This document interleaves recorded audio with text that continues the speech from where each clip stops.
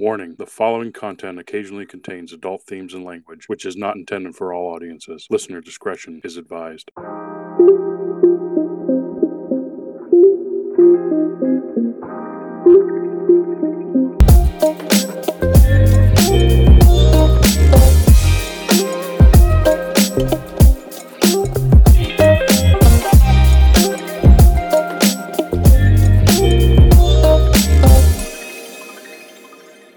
Hello and welcome back to another episode of Cinematic Rewind. Joining me today to talk about V for Vendetta is Cookie What's up, everybody? and Regent. This isn't the 5th of November. What are we doing?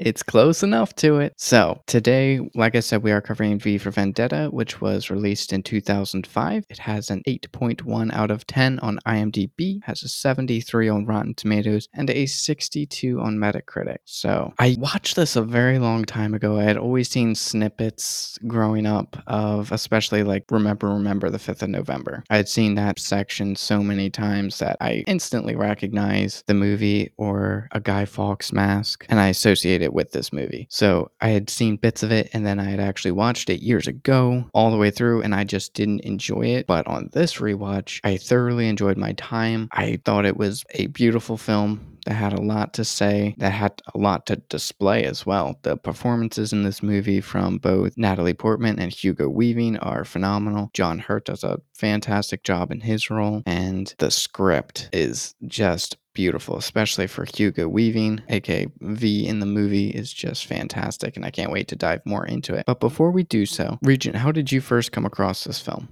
Well, this movie came out right after I turned 18, so I was able to go see it in theaters. I went with a couple of my friends that were very big into world history, more so European history. Originally, that was actually what I was going to go to college for and be a European history teacher. This was kind of a movie that I wanted to see it because I really enjoyed the premise of it. And then, like you said, for the prefaces of this, the beauty of the movie, from the artistic presentation of it to the script, even to the actors. Like you said, John Hurt. I mean, it's Stephen Fry in it, Portman, Hugo Weaving. Like, you have amazing people that are all known for different roles outside, and you brought them together, and they all work together in their own way, which was quite frankly a phenomenal movie. Even to this day and age, I still own a Blu-ray copy of V for Vendetta in my collection, and I know there's a 4K copy out there I gotta find.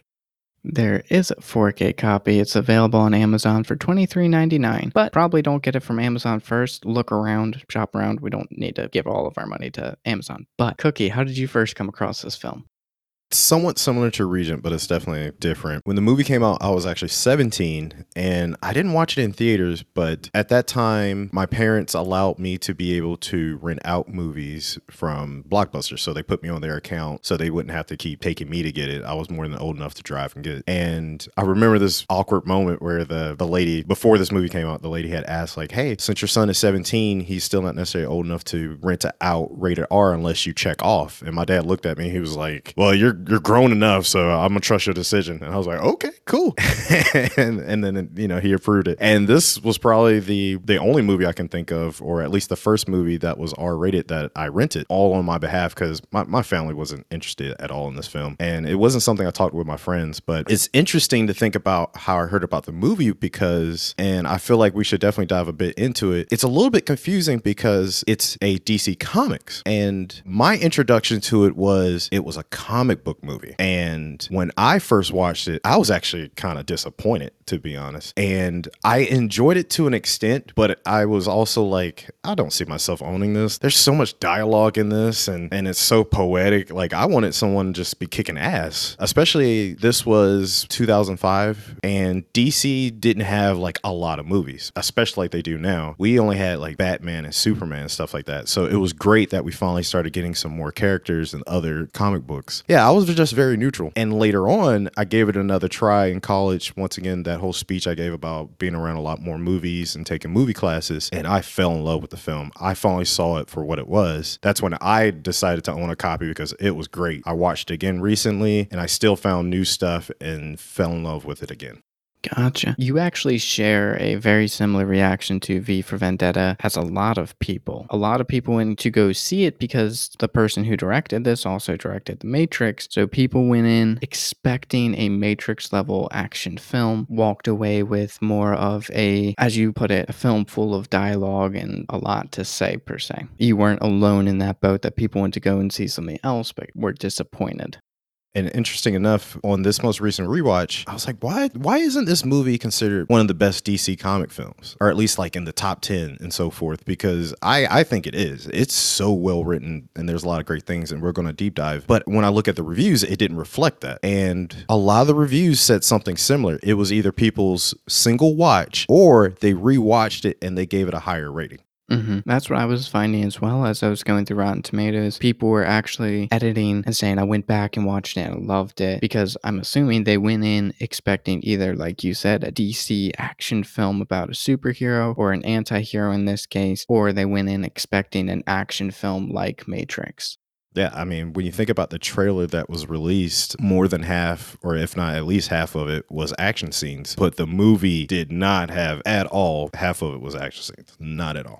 I actually have a similar situation because I was disappointed by the film on my first watch. I grew up with my brothers actually being big into this movie. My brother actually has a Guy Fawkes mask, and it was around the house growing up all the time. So I constantly saw merch from this movie, heard talks about it, and when I finally actually got to watch it, I was disappointed because I thought it was going to be this great action film about a superhero, but walked away just being like, nah, it's kind of boring. They talked too much, and there was not enough going on.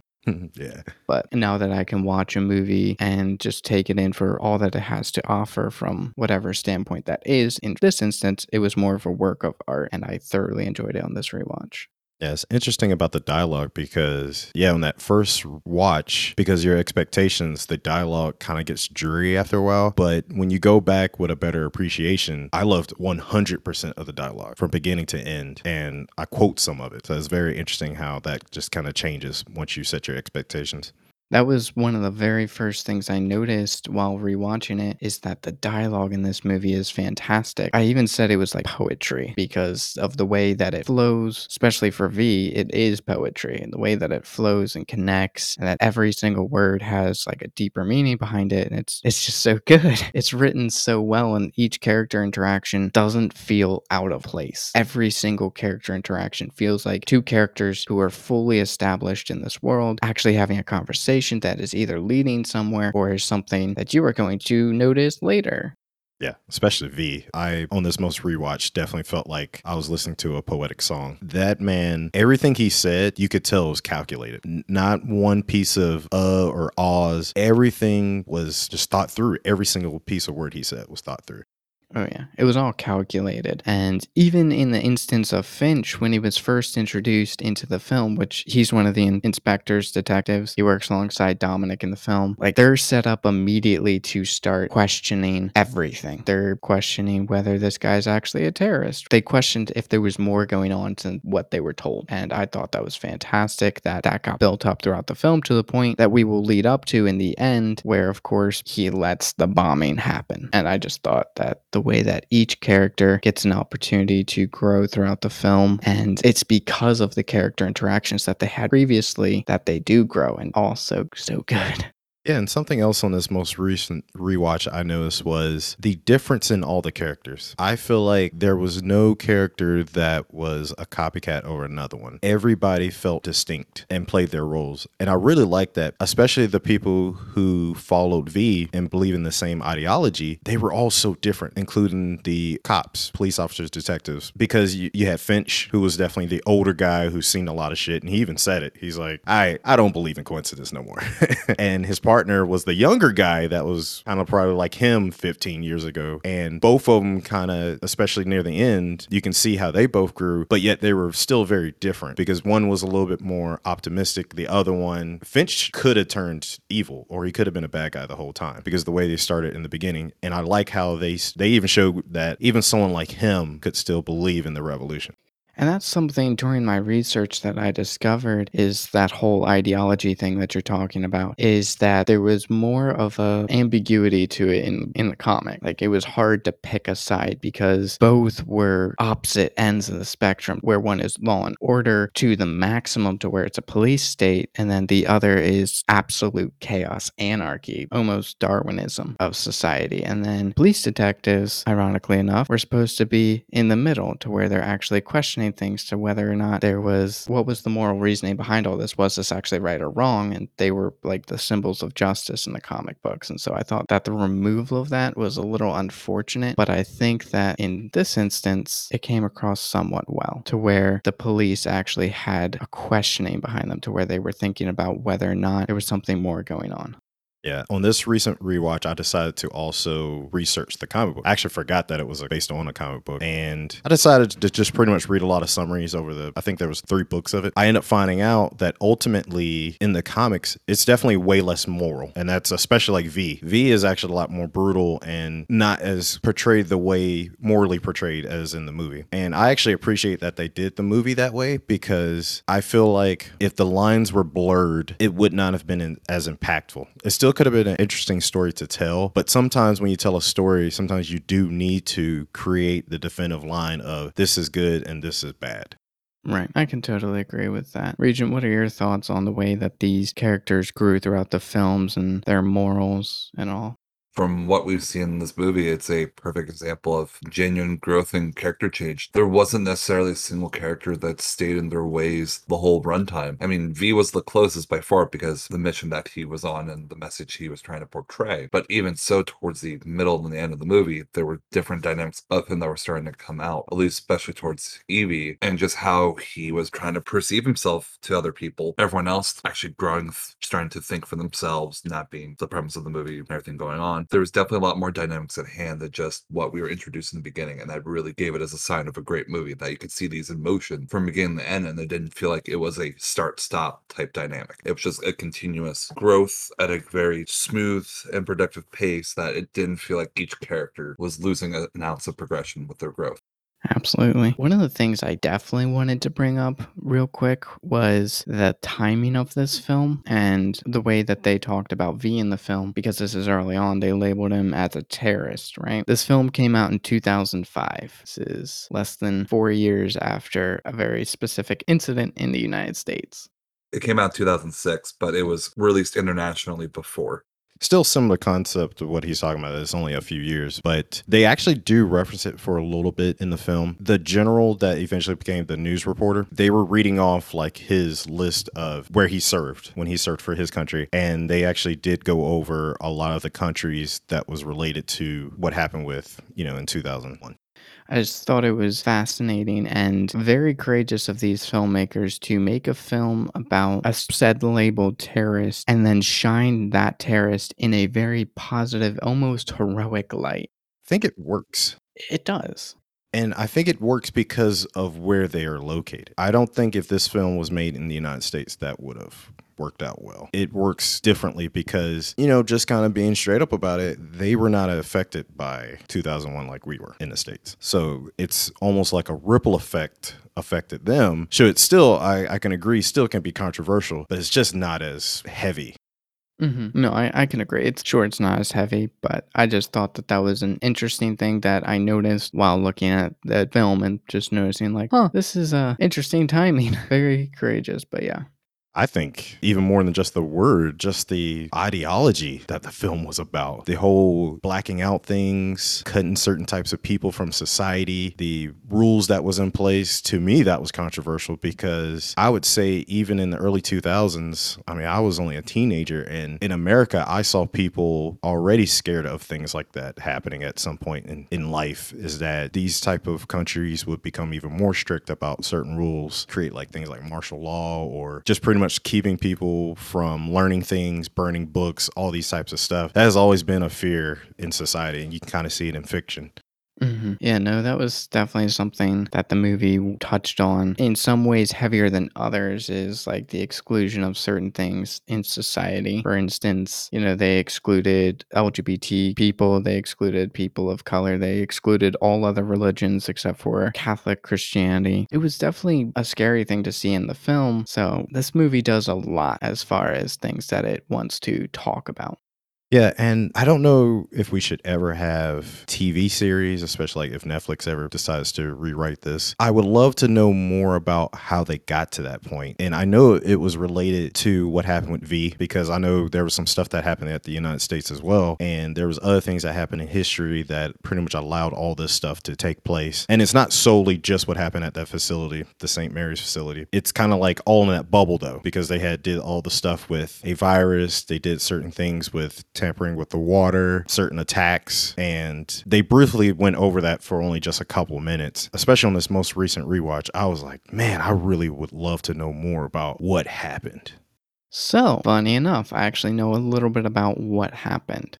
Go spill the beans. Okay. So, America and the whole world in this film, especially America since it's talked about in the first bit of the film, actually during the 80s, instead of just having a Cold War, went into a full out nuclear war against Russia. And it pretty much blacked out most of the world, but England was spared, but later on fell into a nuclear winter. I believe it's I forget what the name of the corporation is, but the bad guys in the film. That corporation arises with solves to the problem because of all the chaos and anarchy going on, and they promise law and order, but you have to give up these certain things. There has to be these things in place, the curfew, and they blamed it basically on sin. They're like, this is a sin, this is judgment. As they talk about in the movie, the one broadcaster dude guy who gets murked pretty early on in the film basically represents that promise or that ideology that they had right after the nuclear war, and that was like what they went forward with. Crazy. Yeah, the comics go a lot more in depth, and they actually make a lot of the villains of the film more three-dimensional characters than basic bad guy gremlins in a room just listening to orders from John Hurt. Yeah. On that topic, on this most recent rewatch, I was like, man, this film almost feels like a 10 out of 10 in my book. There's so much right about it. And near the end, I started seeing just little holes in it where I was like, I will definitely give it a high score, but I can't see myself saying this is 10 out of 10. And that is one of the issues, is that, yeah, the villains definitely just feel like paper cut out. Everybody's just, I'm the bad guy. I'm going to talk real deep. I'm going to be a douchebag on screen. I'm going to wear black clothes. Like, they did everything to just make them like, yeah, we really hate these people. They are the bad guy. It felt very cut and dry, like these are bad guys and these are good guys. And then you have the worst guys, who is the High Chancellor, and then you have Creedy, and then you have the doctor who was, working at the facility, and then you have the priest or the bishop in this case. So those were like your ultimate bad guys, and then everyone else sort of just felt like henchmen or the middle people, like the detectives. The henchmen. They were definitely very forgettable, but that's why they're henchmen. Indeed. How do you feel about the whole villain situation in this film, Regent? It reminded me very much of a video game called Wolfenstein. So I don't know how much you two have played that series, particularly with the New Order. Very akin to some of the aspects of the villains, at least their mindsets of how they were carrying their acts out. Now, not obviously a one-to-one with a story, because different factions, different time frames in the timeline, and one is based off world history, one is a exaggeration. So, but there was definitely with the villains a very, I hate using like the cut and dry method, but it very was like Cookie said. These are your heroes, these are your villains. Here's why they're villains, and here's why they're going to be even worse villains as they go along. So it felt very much like a Wolfenstein game, but with a lot more purpose, a lot more weight, just a lot more. There was consequences to actions, and the way V carried out a lot of his hero, at least in his eyes, hero level of work. Yeah, and I can agree. It definitely reminds me of Wolfenstein. I completely overlooked that. You're right. Like, his act of work was meant to serve a greater purpose and have a more defined impact compared to the villain's goal. Because the villain's goal is basically any other villain you find in a history or historical based movie or some type of movie where it's take over the world by some means. And there's always someone that's trying to stop it. So that's where, for me, it felt a little cut and dry. But outside of that, like, it immediately called me back to the Wolfenstein series and how much I like those villains. And you could not wait to see them get their comeuppance for what they were doing and what they've done. Yeah, I've never really played a Wolfenstein game, but I can see what you're getting at. Oh, watching this movie, you already played half of it. Oh, fantastic. Or I should say you had know half the story. Basically, yeah. Oh, good to know. Good to know. So I wanted to talk a little bit about how you brought this up already, but how V went about actually enacting his plan, because I thought this was really well done. Basically started out with stopping the Fingerman, which, first of all, as a name for a cop, that's pretty yuck, but also very on the nose with what they were trying to do in the first bit of the film. Just gross. You know why they were called Fingermen, though, right? No. It's actually makes sense when you think about what it all came from, is that it's essentially the order that they had was like a body. Chancellor was the head, Ah, and then generals, you know, the arms. The Fingerman is right there at the end doing the small work. okay. Yeah, I had to look it up too because I was like, is this actually really a thing? And then once you see it that way, and remember too, with this being kind of like an alternate timeline, they might not have the same crude type of jokes we have now. True, true. You know, alternate reality type deal. Yeah, for them, that could be just a name that they actually fear instead of something that they laugh at. But yeah, I thought it was really cool how he went about his whole ordeal. First started off with the bombing of Lady Justice, which if you've read into the comics, you know they had sort of like a whole love affair type deal, which is kind of creepy. Won't get into that too much, but blowing up Lady Justice and all of that, symbolizing that England doesn't have that anymore, and that his pledge is to true justice in this film, at least. That his pledge is to justice and to the betterment of society. So first off, dealing with that, and then going very shortly after to broadcast what he planned to do a whole year later. Just kind of badass. I thought that was like a good move to just be like, all right, I'm not doing it this November 5th, but next year you'll definitely see me. And then that gave a year of people seeing the government crack down on society and trying to find this terrorist, seeing the news outlets lie to the public, and then giving that time for the revolution to sort of brew inside of people. Yeah, and I picked it up more this time. What was also really cool was the people made the decision on their own. It's not like he did a whole lot in the public eye. He kind of just showed up, did a few things, did a broadcast, and it was individually that people started making their mind. And it was really cool because it was like the people started thinking like, you know, this isn't right. We don't want to live this way. And I just really liked that because it was a lot of what the people came up with, similar to what happened in The Dark Knight when the Joker was like, oh, they're going to blow up each other's boats. And the people made the decision on their own, like, no, we don't think this is right. We're not going to just blow up someone else to keep us alive. It was just a similar concept to me that I thought was really awesome. It wasn't like V had to continuously keep, hey, you should be on my side for this and this and that reason. Nope. He kind of just opened the door and showed them like, hey, there is something on the other side. Make the decision on your own. Yeah, I can definitely see that. The similarities between those two comparisons. I hadn't thought about it that way before, but you're 100% right. He didn't really run a campaign for why there should be a revolution. He showed up, did some things, told people like, hey, there is a better way to live life. And people were like, oh, yeah, you're right, there is. That was just that glimmer of hope you need, that little spark. One spark to light the flame. Or the one domino. Wink, wink. Wink, wink. And then right after that, he goes about killing all of these prominent people who did things to him, basically experimented on him to find a cure for the virus that they had manufactured. So I thought that the way he killed each of them individually and each of them was personal to their relationship was also very fascinating. Because the first one, he had like a tiny bit of respect as far as his title, but he also like flaunted in his face, just being like, you were a commander at one time. Still killed him. And then the priest, he didn't really play him around with much at all. He just went straight for the kill. I mean, at least the way the film portrayed it, there was nothing to respect that priest about. Nope, not at all. Zero. And then, of course, with the doctor, he actually like made it slower and actually sat down, talked to her, and then allowed her the chance to apologize.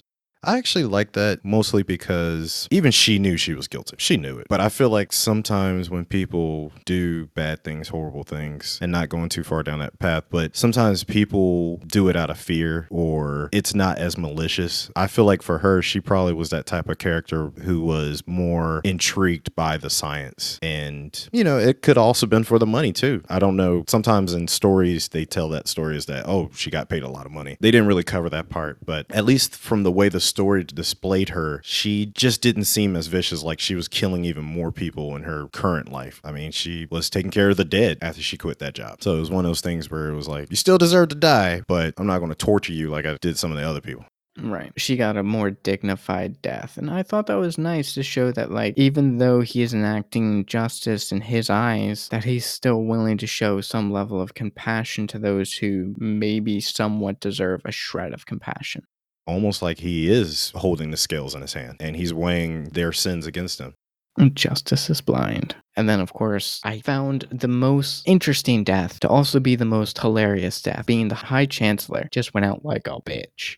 Yeah, you don't get to normally see that in films, and it was a great sight to see something different. Yeah, because typically there'd be this big monologue between, like, I've finally been waiting to topple, like, the last piece of the government and then set the people free. But no, he just begs for his life and he gets shot in the face. Yeah, by his second in command. Yeah. That was even better because here's another thing. A typical movie trope is he would be the last guy. Yep. V would have took everybody out and the chancellor would be somewhere in top of a skyscraper and he would have to go through the whole building to get to him. That's like the typical story. So I really enjoyed how quickly he got took out and essentially got humiliated like in his last time for all the stuff he went through. And for how quickly he got took out, it felt satisfying for the film. It didn't feel like, oh, I watched 2 hours of this movie and I got a crappy bad guy death out of it. It felt justified and I felt satisfied for what he did in the film. I was like, awesome job, V. Then, of course, the final death was very personal. Creedy, incredibly personal. He did it with his bare hands. Well, V is a man of his word. That whole sequence was beautifully shot, by the way. Yeah, I really like that sequence. In my first viewing, that was the payoff. I remember I was kind of annoyed. I was like, we finally get to this part of the movie. And now I just enjoy the whole movie. So it's just a great, and to me, it's not even that it caps off the film because there's still, to me, other great stuff. But on my first viewing, to me, that's kind of where the movie ended for me. I kind of was like, meh, for the rest of it. Right. Regent, what's your thoughts on the way that they handled, like, the villains and how V enacted his version of justice? I mean, Cookie said best, man of his word, and he stuck to it. But also, it was a callback to the comics where the one chancellor was taken out by a widow of his second in command, and then that person was taken out by their second command. It's a weird relationship to me that calls back to Star Wars with the power of two in the Book of Sith. One who has power and one who craves it. But in this instance, it was the person who had the power was more or less defeated and begging for her life, while the second command's like, no, we still have the upper hand, and it's like, I'll take it from here. So it kind of derived away from that type of trope. Seeing John Hurt go down like that was a little hurtful to me because I'm a big fan of his work. But yeah, with Hugo as playing V, he was a man of mission, cool and calculated, knew what he wanted to do, said what he was going to do, and stuck with it and committed to it. Like he saw his plan through to the bitter end. I like the way that they ended, like, V's character arc. Oh yeah, they definitely did a great job. And I just wanted to throw in here that it just dawned on me that we have not talked about Evie. Is that awkward at all? Just a little bit. Who was the first person in the movie? British broadcasting guy. Technically, yes.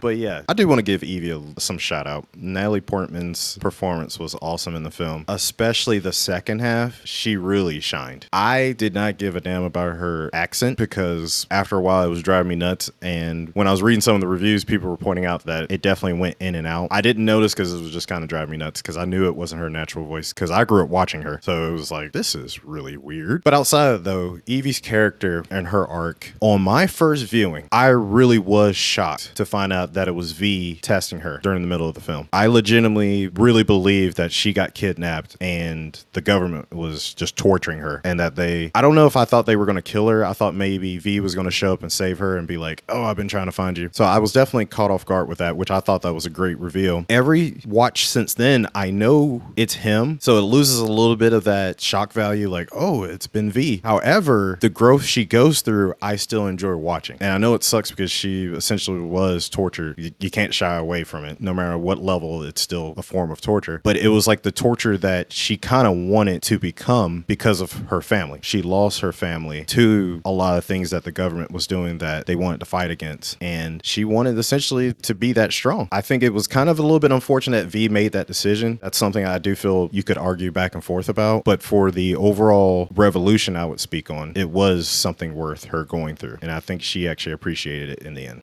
Yeah, and one thing I want to definitely bring up about that is the scene immediately following her realization it was him all along torturing her for however long it was. And she just breaks down, hates him, but then slowly learns to appreciate it while having this breakdown. It was both heartbreaking and beautiful to watch. It was an amazing performance. I think it's probably one of my favorite performances that she's done.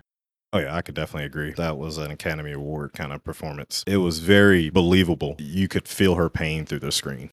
And it was so many layers of pain there. It was her pain of going through all of that, her pain of going through all that and it not being real, her realizing that her parents probably went through something like this, her friend who she just lost because he made a skit about the High Chancellor went through something like this. And then the fact of she was reading a letter while going through all this about someone who had just gone through this, a woman around her age, and all of that accumulated into this beautiful, tragic moment of Evie's character just having a breakdown. And I just thought that moment was absolutely phenomenal to watch. Heartbreaking, but phenomenal. Oh yeah, I think the heaviest scene for me to watch throughout this film, no matter how many rewatches, is the actress, the woman that that wrote that story on the paper, her autobiography. Because at least just the knowledge that we know of, I mean, there's no point in sugarcoating it. Pretty much the only thing that they had a problem with, at least that what they showed on screen, was that she was a lesbian. For her to go through that, God, that was so fucked up. And they actually got her partner first, so she went through that. That scene still it's burned in my mind, where she was just sitting on the couch. She just knew. She was like, I know you're going to show up and I know you're going to take me and kill me. I'm just not even going to fight it. And even when they bust in, they don't even go after her first. They could see she was defeated and they're just making sure everything else is good. And then they go get her. And that scene for me is just so heavy.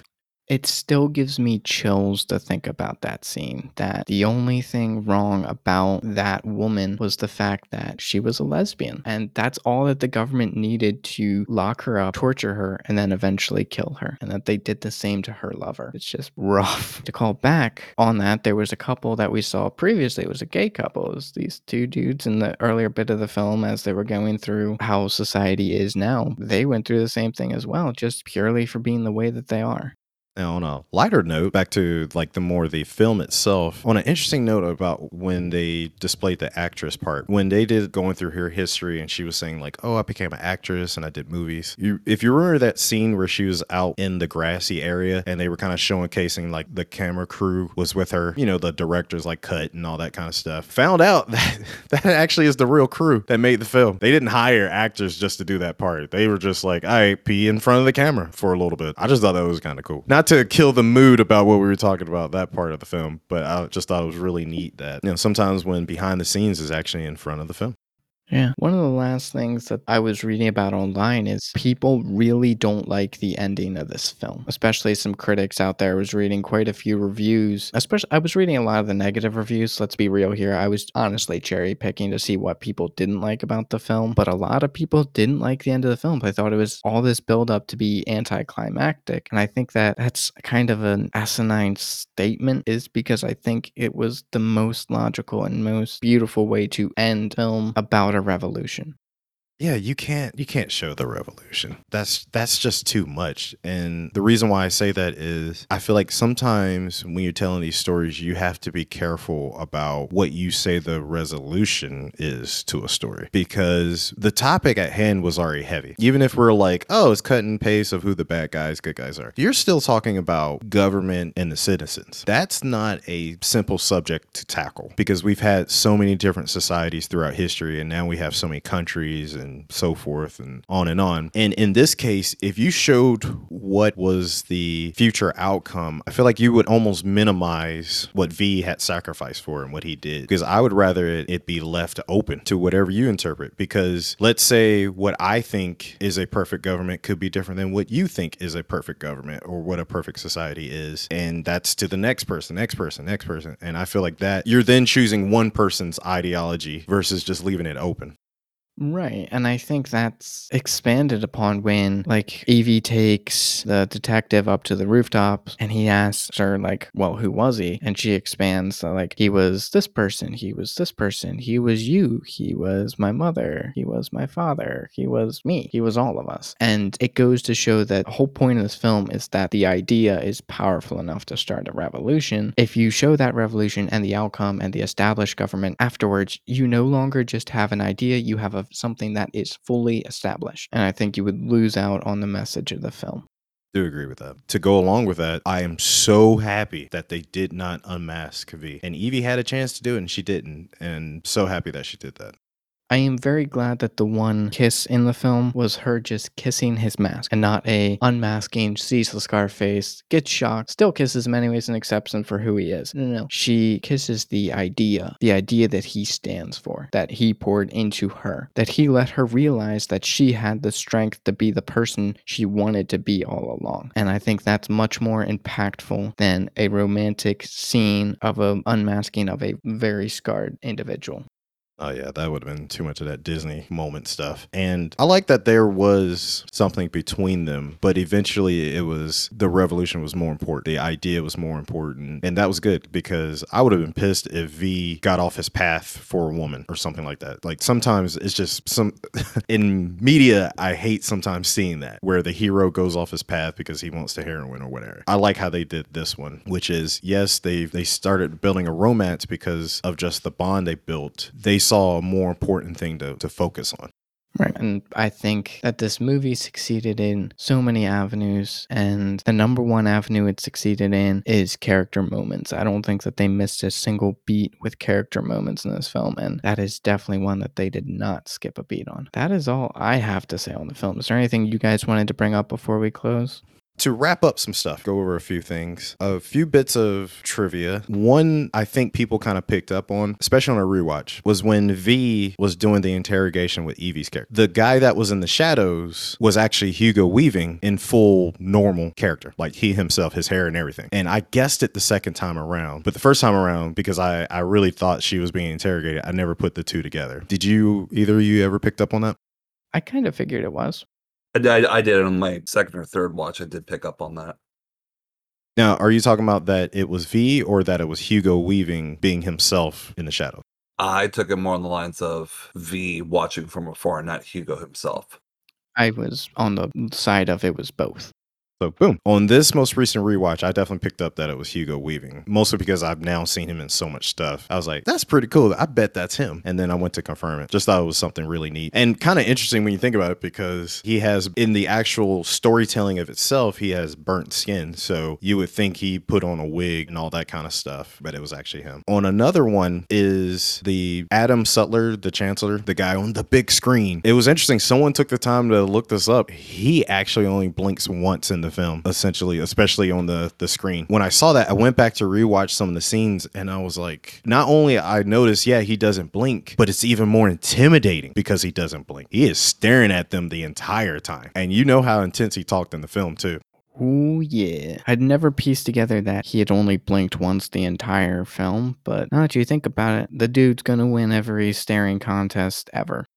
Yeah, I decided to look at whatever the scene the longest he talked, and I tried to leave my eyes open, and I eventually blinked, and I was like, wow, he didn't even blink. Just something interesting. It was just, if you ever rewatch this, just pick up on that, like, man, this man, and it just makes it even more intimidating. Outside of that, one of the final notes I want to talk about is the potential of if they ever redo this film or something else. The reason why I point that out is America tends to make their own version of things. Since this film has been out for over 15 years, if they were going to do it, I think it would have been done by now. Maybe they don't want to do it out of fear. I'll just be straight up about it. We're definitely a little bit strict on certain things over here, or at least the type of backlash you would get, or some people would turn down scripts. But even though this would be controversial, I would actually enjoy to watch something that is more American based. Like, I could relate to this film in some form. I related it to more of it on this most recent rewatch because of things in recent years that has happened to the world. But before 2019, I still just enjoyed it as a film, but I didn't connect to into it as much. And I'm still in the case of I would love to see an Americanized version of it to see how it will look like for us. And I think there will be little subtle differences because of the way of life we have here. You couldn't have the entire country not have minorities. We're just too large of a country for something like that. So it would kind of be like different type of things that we would have strict. Not to spend too much time on that, but I've always kind of just was like, man, I would kind of just like to see American version of it.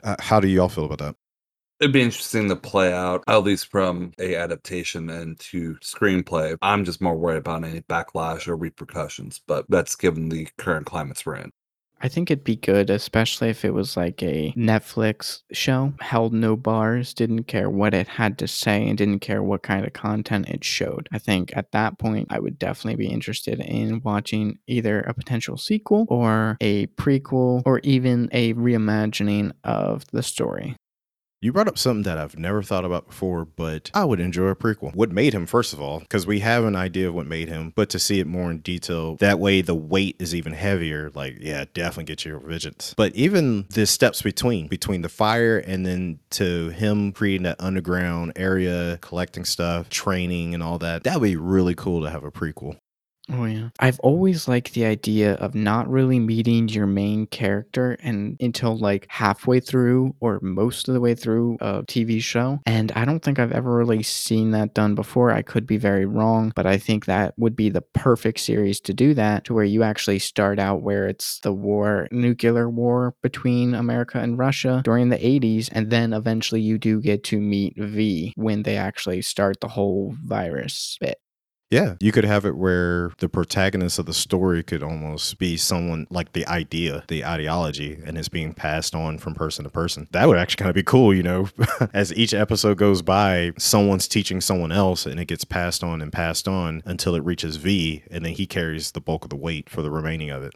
The final person it would, before it passes to V, would be the actress, because they were in cells next to each other. So you could have like a whole section or episode or section of an episode devoted to her story as well. All right, you hear that, Netflix? Netflix, get in on this. Make it now. Gosh, I almost want to send an email. For our listeners out there, if you decide to make a lot of money off of this, off of us, make sure we get a piece of that. Pay us that royalties, please. And if Netflix, if you're listening to this, why haven't you made this already? Also, continue to listen to our show. But are there any final notes that you guys want to bring up before we close? No, otherwise, I really enjoy the film. It's something I can still rewatch. And to put a rating on it, it's a 9 out of 10. Respectfully, I could give it 8 out of 10 from a cinematic piece. But I definitely feel it's a movie that's hard to watch nowadays. I feel like it should have been watched before everyone to watch it. But I can definitely understand it's a heavy movie, especially in these recent years, to watch. I'm going to go with a similar rating. I'm going to give it 9 on both fronts, but then as far as a recommendation, definitely watch it. But with how much correlates to today's society and other things that you will notice while you watch this film, I understand that it can be kind of unsettling and frightening. So do keep that in mind if you do decide to watch this movie. And you both took the words out of my mouth, day out of my head. All right. Regent and Cookie, thank you very much for joining me for this episode. Good times as always. Indeed. All right, and thank you listeners for listening. If you did enjoy this episode, a like, share, review on whichever platform you happen to be listening to this, probably on right now if you're listening to the podcast, would be greatly appreciated. It is a free way to support the podcast, and it absolutely helps us out. We appreciate every single one of you who will do so or has done so. Also, another free way to support the show is to tell a friend. Telling a friend is one of the best ways to spread a podcast, post about it, send it to them, be like, hey, this show is pretty good. I found it entertaining, and they talked about this thing that I like. Pretty good. Good recommendation. I highly recommend that you do that, and it is free, so you can go ahead and do so. Thank you very much for listening. We hope you enjoyed, and we'll catch you on the next one. Thanks. Bye.